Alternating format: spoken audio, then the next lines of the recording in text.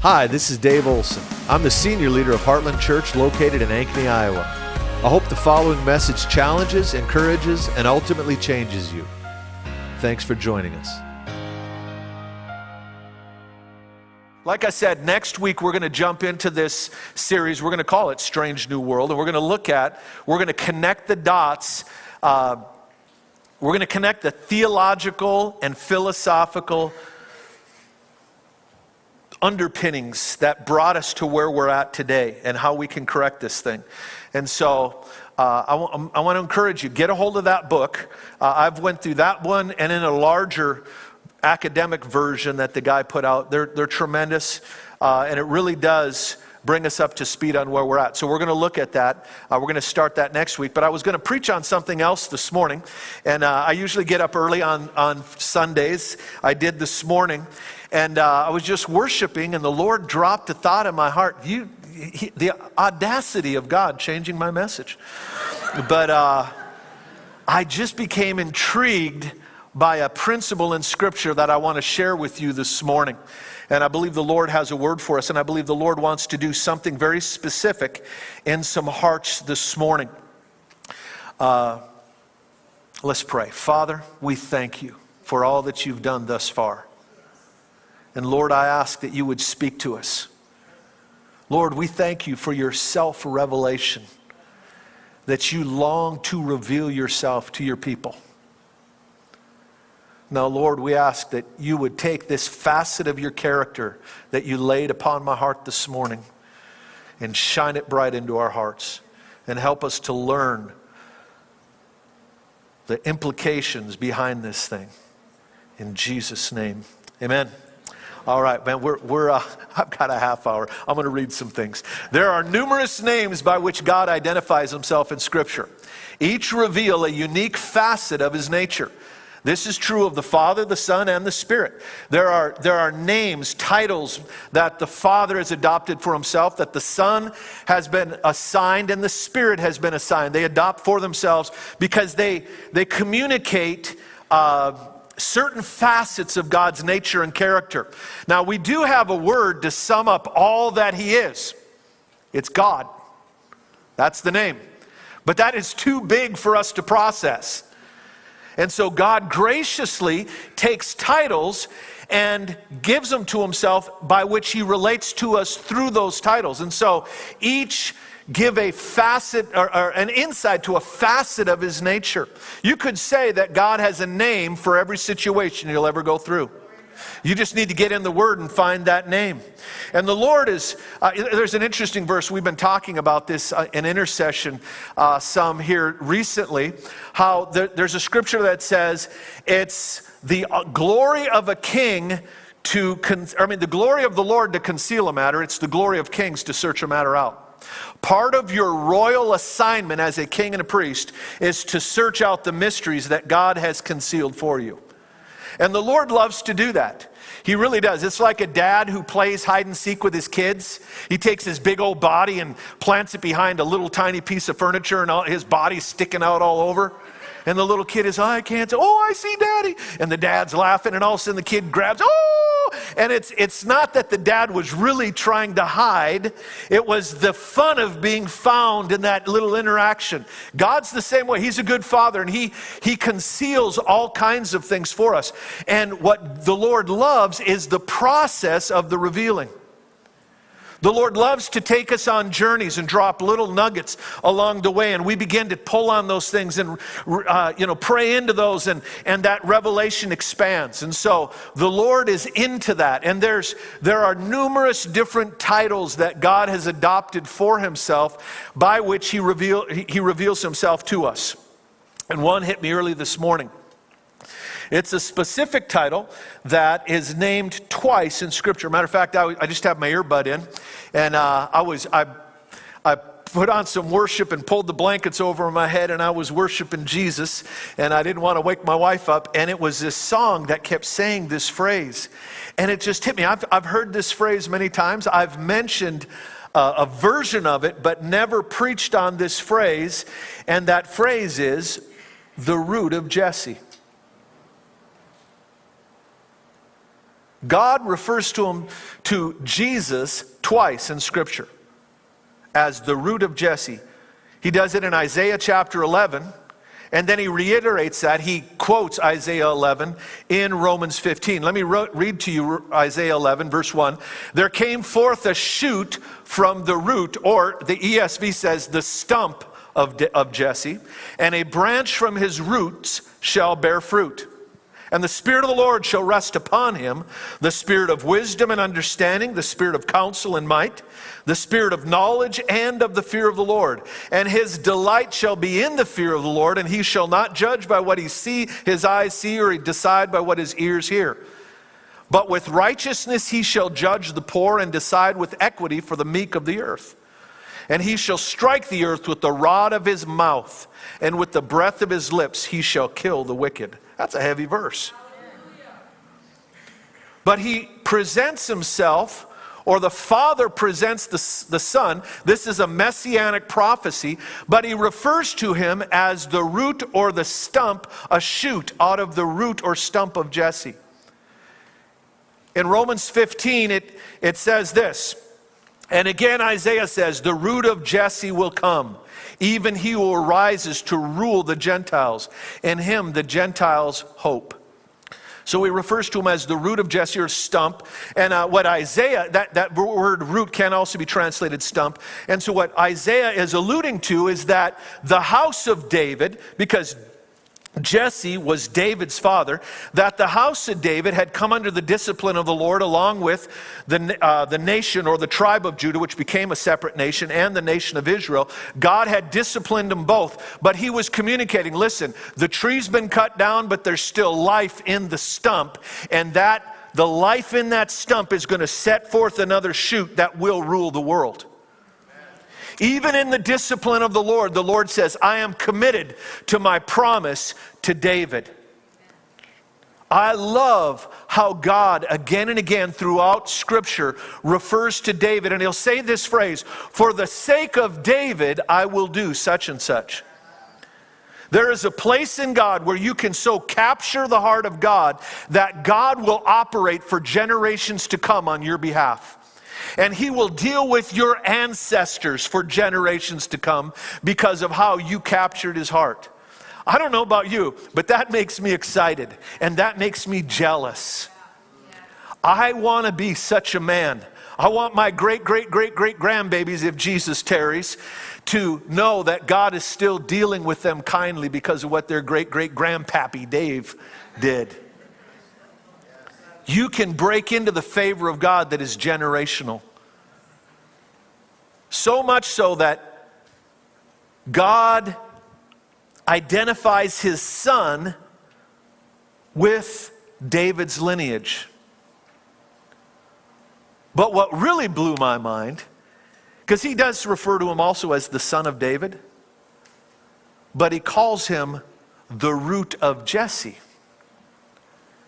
Because redemption not only goes forward into the generations to come, it also bleeds backwards into the generations that produced you. It's an amazing thing. And we did touch on this, I believe, at Father's Day, but I never saw how even God picked up this phrase, the root of Jesse. It never hit me before till this morning. We talked about how I want to say it's 1 Samuel chapter 23, I believe it is, where it's the last will and testament of David. David's on he's on his deathbed. He's getting ready to die. And it says, these are David's final words. Matter of fact, let me see if I can. I might have cut and pasted that. If not, I'll read it. I'll look it up for you. Yeah, here it is. 2 Samuel 23. Listen to what it says. Now these are the last words of David, the oracle of David, the son of Jesse, the oracle of the man who was raised on high, the anointed God of Jacob, the sweet psalmist of Israel. It's an interesting thing that David refers to himself that way. I mean, it's some pretty highfalutin language. He is very confident in his call. He owns it. And there's almost, you could make a case where David's getting a little braggadocious on his deathbed. He can finally say, hey, listen, I'm the man that God chose, God anointed, God exalted me on high. And there's a gratitude as David lays upon his bed, a little nobody shepherd boy that now has decades of leadership behind him. And he's in awe as he's on the precipice of stepping into eternity on what God has done with his life. But introducing all that God had done through him, David first reaches back in his lineage and he says, David. And now David had become a man famous in Israel. To this day, the Israelites look back at the reign of David as the high watermark of their history. And David is introducing himself. He has subdued his enemies. He has lived a good life. He's getting ready to be laid to rest with his forefathers. And he's going to talk about all that God has done for him and through him. But before he does so, he says, David, that exalted name in Israel, and he understands who he is. He reaches back and he says, the son of Jesse. And he pulls his father up on the same platform with him. And in so doing, he elevates the name of his dad. Now that's a beautiful thing, a son honoring a father, but you need to understand the nature of this relationship. This was a relationship that was a strained relationship at best. Who is Jesse?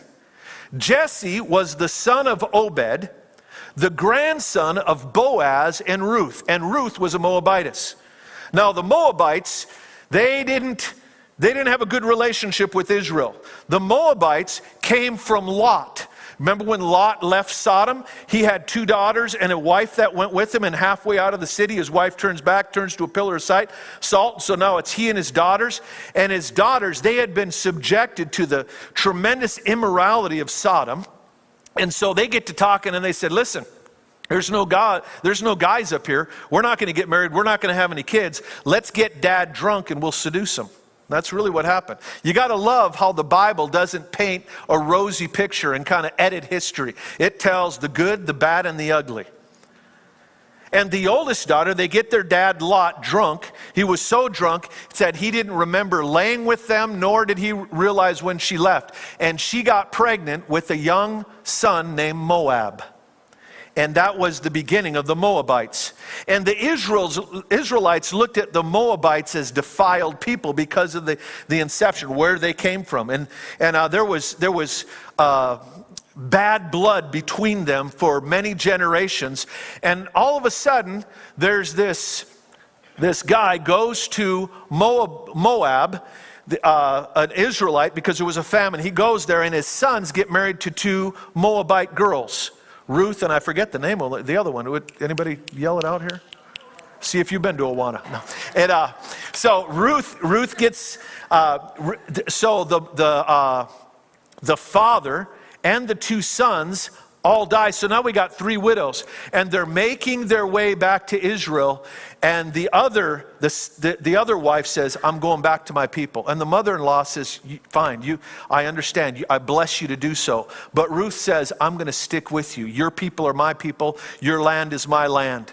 And she goes back, and there's a kinsman redeemer that was related to her husband that named Boaz, and he marries her. It's an interesting story. And so this Moabitess woman, with all of its history, is brought in, and out of that union came Obed, out of which came Jesse, and out of Jesse came David, and out of David came the root of Jesse, King Jesus. And so we have this lineage, and there's some sordid stories in Jesus' family line, okay? His human lineage, there's some really sordid stories, and that Moabitess story is just one among many. And God doesn't gloss over those. Neither does he gloss over Jesse. Matter of fact, Saul, when Saul would talk of David and he said, where is that son of Jesse? It was used as a derogatory term. Now we know that Jesse was a wealthy man. He was well-to-do because of the gifts that he sent to Saul when Saul wanted David to come and serve him. But there was something going on there that it was like a degrading reference when he talked about Jesse in reference to David. And we know that there was some kind of strained relationship in their life, because when Samuel came, the Spirit of the Lord came on Samuel, told him, I've rejected Saul as king. I'm going to raise up a new one. He said, how long are you going to mourn Saul, the one that you anointed for me? He said, I've rejected him. I'm going to anoint one to take his place. You are to go to Bethlehem, to Jesse of Bethlehem, and I'm going to anoint one of his kids. So you go and I'll tell you what to do. So he gets his horn of oil. They would hollow out a horn and put oil in it, and they would glug it over someone's head when they're going to anoint him. So he goes and he tells the elders of the city, because they met Samuel, and this is the revere that they had for prophets. They said, did you come in peace? They were terrified. He said, yes, I came in peace. He said, we're going to have a sacrifice.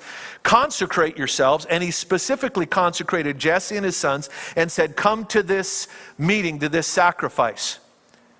Well, when they show up, Samuel's looking at these fine young Jewish boys. They look like fine strapping young men, and he assumed that the eldest would be the king. And the Lord said, don't look at outward appearance. I don't judge by what you judge by. I'm looking at their hearts, and this is not the one I've chosen. He went through all the sons of Jesse, and finally he said to him, he said, is this all your boys? And Jesse answers, he said, well, there is another one. There's one last one. He's out in the field, the youngest. And the terminology that Jesse used of David was derogatory. It had the idea of youngest, but also an insignificant one. Some translators even say that he said he's the word I've read, it's a very derogatory term. I don't remember the exact term, but it was like worthless one, as some translators say. It more of a worthless one. And Samuel said, we're not going to eat. We will not sit down and eat until you bring him. And as soon as David was a little guy, but it said he was handsome and ruddy in appearance. I don't know what that means, but he comes in and he's looking handsome and he's a little guy. And the Spirit of God comes on Samuel and says, that's the one. And so Samuel anoints David as Israel's future king. It's an amazing story. They already had a king that God rejected, a man that was head and shoulders above the rest. If anybody would have been chosen because of their physical stature, it would have been Saul. But David was chosen because God saw something inside of him, his heart. David was the one that would go on to write the psalm that says, God is a father to the fatherless, and he sets the lonely in families. David had this revelation that God would become the father that he needed and didn't have. And so David is fathered by God on the backside of the desert. And even though he's pushed off to the side by his father, God picks him up and adopts him, and David responds, and they build something in God that qualified him to be the next king of Israel. So much so that, again, for generations, God would look back and say, for the sake of David, I will do this thing. He even identifies his own son, the Son of God himself. God himself takes on a human name and says, I am the son of David. But he also said, I'm the root of Jesse. Now, many scholars believe this, and I'm not a scholar, but I believe it. I do believe that the reason that Jesse didn't invite David was because I believe that David was the product of an illicit relationship that Jesse had fallen into. There was tremendous sexual immorality all down through the lineage of this family. David penned these words, and theologians will read that two different ways. He said, in sin I was conceived. And people say, well, what that means is that, yeah, it was in sin we were conceived because we're fallen nature and we need to be redeemed. Well, that's true of everyone. That'd be a nonsensical thing to say. Who wasn't? And when someone says that today, we don't think they're talking about the theological idea of original sin. David was referring to an illicit relationship his dad had, and that would explain why Jesse would be embarrassed to have David when the prophet was there. A guy who can read your mail, the last thing you want is the reminder of your illicit relationship walking around the room. And so it's a beautiful thing that the product of this man's indiscretion was redeemed, and that God saw something in the heart of this young man and said, I am going to take him as the next king. Now you need to catch that this morning, because your greatest failures in life just may be the avenue through which God uses you most. That the product of your worst decisions may be the very platform God builds a ministry for you on. And that God will use that to touch the lives of others. But that means that we have to own it, we have to deal with it, and we have to have that thing redeemed. And the thing we cannot do is be ashamed of it and hide it, like Jesse was trying to do. David wrote scripture on it. He owned this thing. He said, in sin I was conceived, but God is also the father to the fatherless. The answer to the problem my dad created was found in God. But David wasn't content to just have God as his father. David wanted that redemption to go back in the generations. Even though his dad wouldn't be identified with him, there's something in David that said, I want my dad to be identified with me, because I've gone well beyond the status my dad had. My dad was a wealthy farmer, but I've become the king of Israel. I've become the psalmist of Israel, the great warrior, the man after God's own heart. And so he reached back, and so in David's final words, he says, I am a man, he says, I am the king, the oracle of God, the son of Jesse. He identifies his father with himself. But this is what blew my mind. God honored that. So that even God referred to Jesus, the son of David, as the root of Jesse. Even God. See, there's a place in God where, and I felt this morning, some of you are concerned about relationships with your family. There are broken relationships down through the lineage of your family. And I'm here to tell you this morning, once you're reconciled to God, that life-giving sap doesn't just press to the edges of your branches and produce fruit in the future generations. It will go back and get to the roots of your family. And God wants to redeem things, mistakes your family has made, your grandparents, and down through the lineage. God wants to redeem all that. God is zealous about us fulfilling the purpose of our family name. And when one generation falls short, you know what God does? He pushes it to the next generation.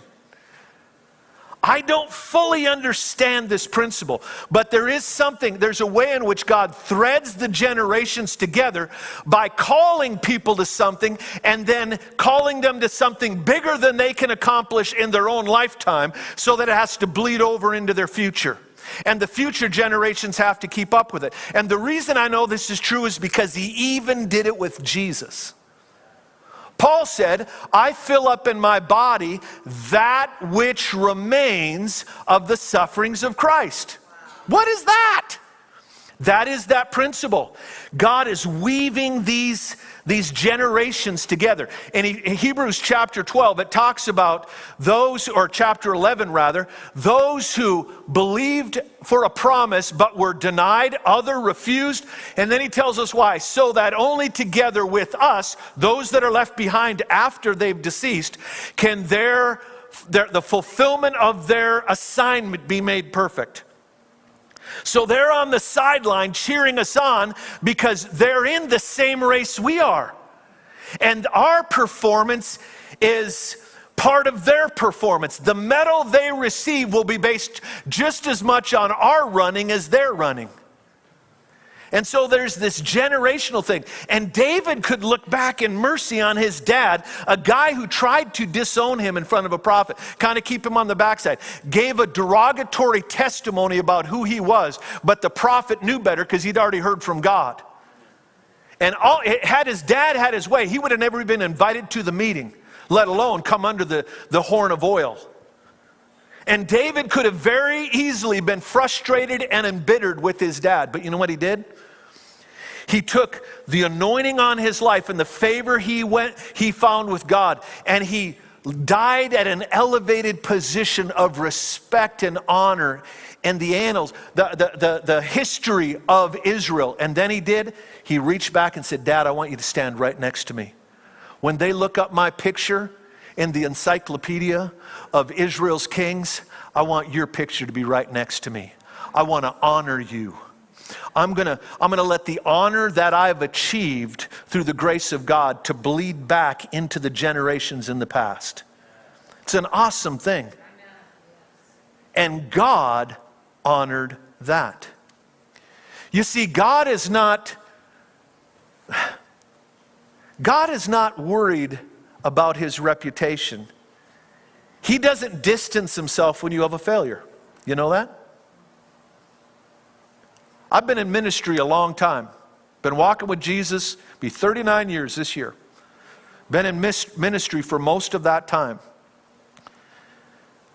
And I've seen people have moral failures. And I've seen how ministers run for the hills when that happens. Man, they're having coffee and high-fiving each other, but as soon as somebody is exposed, all of a sudden they're running from the hills and that guy's left alone. And the reason they do that is they're afraid of guilt by association. They're afraid that people will judge their reputation by that other's indiscretion. And so they distance themselves. But God's not that way. He refers to his son as the root of Jesse. It's an amazing thing. He owns the Moabites. He doesn't hide those. I told you that joke a couple weeks ago about how we cover up the stories in our history. God doesn't do that. The Pharisees were real big on distancing themselves. Matter of fact, they would always ask for the roots of a person, not their fruit. When they heard Jesus teach, they said, where did he come from? Where was he educated? Who's he hanging out with? They recognized the fruit of God on his ministry, but that's not what they were concerned of. They wanted to find some guilt by association. But Jesus was a friend of sinners. Now there's a meme going around on social media, and there's truth to it. It says that Jesus wasn't the friend of sinners just to hang out with them and validate them. He was trying to win them so that they could be redeemed themselves, and that's true. But it wasn't an insincere attempt for a pragmatic end, okay? He wasn't pretending to be friendly so he could win them. Jesus really is the friend of sinners because he values people. And he's looking for people who will value people. And that really is how we win people, by being a true friend to people in their time of need. And you see this picture of God emerge from Scripture. How he's willing to associate himself with some pretty questionable characters in Scripture. Even to the point where Jesus is called the root of Jesse, not because of what Jesse had done, but because of what his son had done. And the son honored the father, and the Father God honored that decision and said, I will too. I'm going to honor Jesse. And I felt from the Lord this morning that some of you, there is tension in your family relationships. There have been things you've gone through, and there's broken relationships, there's wounded feelings. Some of you, there's been flat out wrong and sin that has been done against you. But I'm here to tell you this morning, God is out to save more than you and redeem more than you as an individual. He wants to touch your family. And that begins with your decision, because the decision you make will be honored by God. God says, David said, I'm David, the son of Jesse. Come on up here, Dad. So from then on, God says, the son that I'm going to produce that's going to save the word, he's the root of Jesse. Not just the son of David. I'm going back another generation. And some of you need to get a vision for how God wants to touch your family and redeem some things in your family tree. You need to get beyond the hurt they caused and have compassion and realize, like Jesus said on the cross, Father, they know not what they do. As he hung there beaten and naked, mocked and ridiculed, sentenced to death in a kangaroo court for a crime they knew and he knew he didn't commit. And what does he say to God? These are men who knew the word and knew better. And he says, Father, forgive them. They know not what they do. How much more should we be able to forgive? I was reading in Colossians just yesterday, and it says this in Colossians, and in the sister book of Ephesians, the same phrase is reiterated. Forgive one another in God the same way Christ has forgiven you. In other words, the standard of your forgiveness is this. Just forgive the way God forgave you. Just forgive the amount you've been forgiven. God's not requiring you to give any more than you've received. Now, if you think that lets you off the hook, you need to go back and have the Lord show you your sin. And you'll realize, whoa, I've got a lot of room left with all those who have offended me. I've got enough mercy to give away. But God wants to redeem some families this morning. There is life-giving sap that is released through your forgiveness and your honoring the previous generations. And we need to ask the Lord to give us eyes to see the good. If you can't honor the people because of their behavior, and I know there are stories out there. I've heard some hair-raising stories over the years. I'm telling you, you can honor the position that a father and a mother, a family, they bear your name. And what God does, he loves to redeem one as the representative and through them pull up the whole lot and begin to move through your family. I'm going to close with this. Years ago, Jack Hayford, he was studying and the Lord spoke to him and said, you are like a first fruits. And when I touch a family tree, something is released through the generations of that family. There's, just like in a tree, the life-giving sap begins to flow. When you get saved, I begin to move throughout that family. So I want you to cooperate with me and begin to lift up the Hayford name. Now, many of you may not know who Jack Hayford is. He's a tremendous man of God, statesman. He's probably in his 90s now. I believe he's still alive. Pastored a huge church out in California for many years.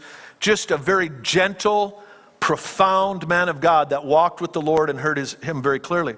So he began to pray every day. God, I lift up the Hayford name before your throne. I lift up the Hayford name. And lo and behold, he started getting phone calls. He'd get a call in his office. Are you Jack Hayford? Are you related to so-and-so? And do you have a family? And he'd say, yeah. And he'd say, the people would say, I'm just passing through. These are people he'd never met. They said, I know I'm related to the Hayford family, or I'm a Hayford. I'm from Indiana. And they'd get to talking, and the people would say, I just got saved in the last few months, and I saw that you're a Hayford and you're a pastor, and I wondered. And again, he had this happen. People would call him, say, I'm related to you, a distant relative. And then they would say, I just got saved in the last few months. Within the period of time that he began to pray that prayer. And one day as he's praying, the Lord said, you're no longer going to get those phone calls. I gave them to boost your faith and so you can share this message. But know that I am working. If you will cooperate with me, I'm going to begin to redeem your family line.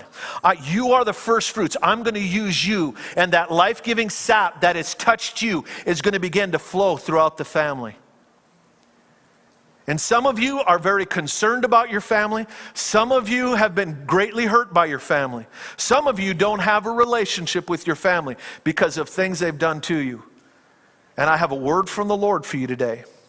That God is here and he's saying it's time for you to drop that. And by the grace of God, say, God, I forgive. I let them off the hook. And even more so, Lord, what I'm asking is that you begin to flow through my family tree and begin to redeem them. And if you will cooperate with God and begin to lift up your family name, you can leverage the favor you've stepped into by grace for their sake. Not just for the future generations, but even the past. Those that are still alive can still be redeemed. Let's pray. Father, we thank you this morning for your word. And Lord, we thank you that you're so gracious, that you declare Jesus, the Son of the living God, is also the root of Jesse. that you honored a man whose behavior was often less than honorable, because his son chose to honor that man. Father, I'm asking, God, that you would do a work in this room right now. I just want you to open your heart. I feel like the Lord, I saw a picture of like water just flowing over this room right now, and God's moving on some hearts. There's some of you specifically, the Lord brought you here this morning for this message, and He's saying it's time. He'll show you what to do, but it's time. He wants to move in your family. But before He can move, before He can choose them, you have to choose them. You've got to cooperate with them. Jesus told His disciples, I give you authority to bind and loose. Whatsoever sins you retain, they shall be retained. Whatsoever sins you forgive, they shall be forgiven. It's a pretty radical passage. If you hold on to sins, you can actually keep people bound in their sin by your decision. I don't fully understand that. I just know that's what the Word says. And some of you need to set some people free this morning. You need to make a decision that you're going to set your family free. So Lord, we ask, God, that you would move powerfully on our behalf. I just feel like the Lord,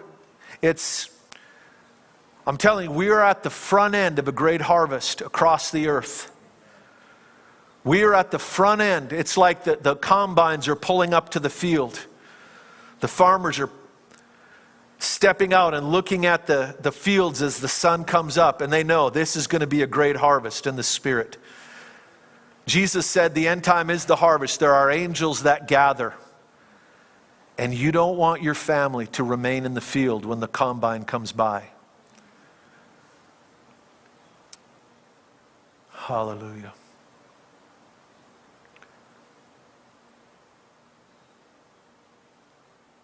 I'm going to ask that every head be bowed and every eye closed. I want some privacy here this morning. But if you know this word is for you, you know I've got some issues with my family that God wants to deal with this morning. And I'm saying, yes, I'm going to deal with that. Just raise your hand. Yeah, all over the room. Lord, we thank you. We thank you. Lord, we're asking that those redeeming waters would begin to flow right now. Just come before the Lord. You have authority to stand before the throne of God. And just speak their name and say, Lord, I forgive them. I forgive them. I release them. Lord, we thank you. We thank you, Lord. Lord, we ask for freedom. And Lord, we're asking for testimonies just as you graciously gave Jack Hayford testimonies. Lord, we're asking for the same. We're asking, God, that you would begin to move throughout the branches of our family tree. Immediate family, extended family. We thank you for it. Hallelujah. In Jesus' name, amen. Thanks for listening to our podcast. If you'd like to help more people hear this message, you can get the word out by subscribing and sharing it on social media. If you'd like to support the ministries of Heartland Church, you can do so at heartlandchurchonline.com/give.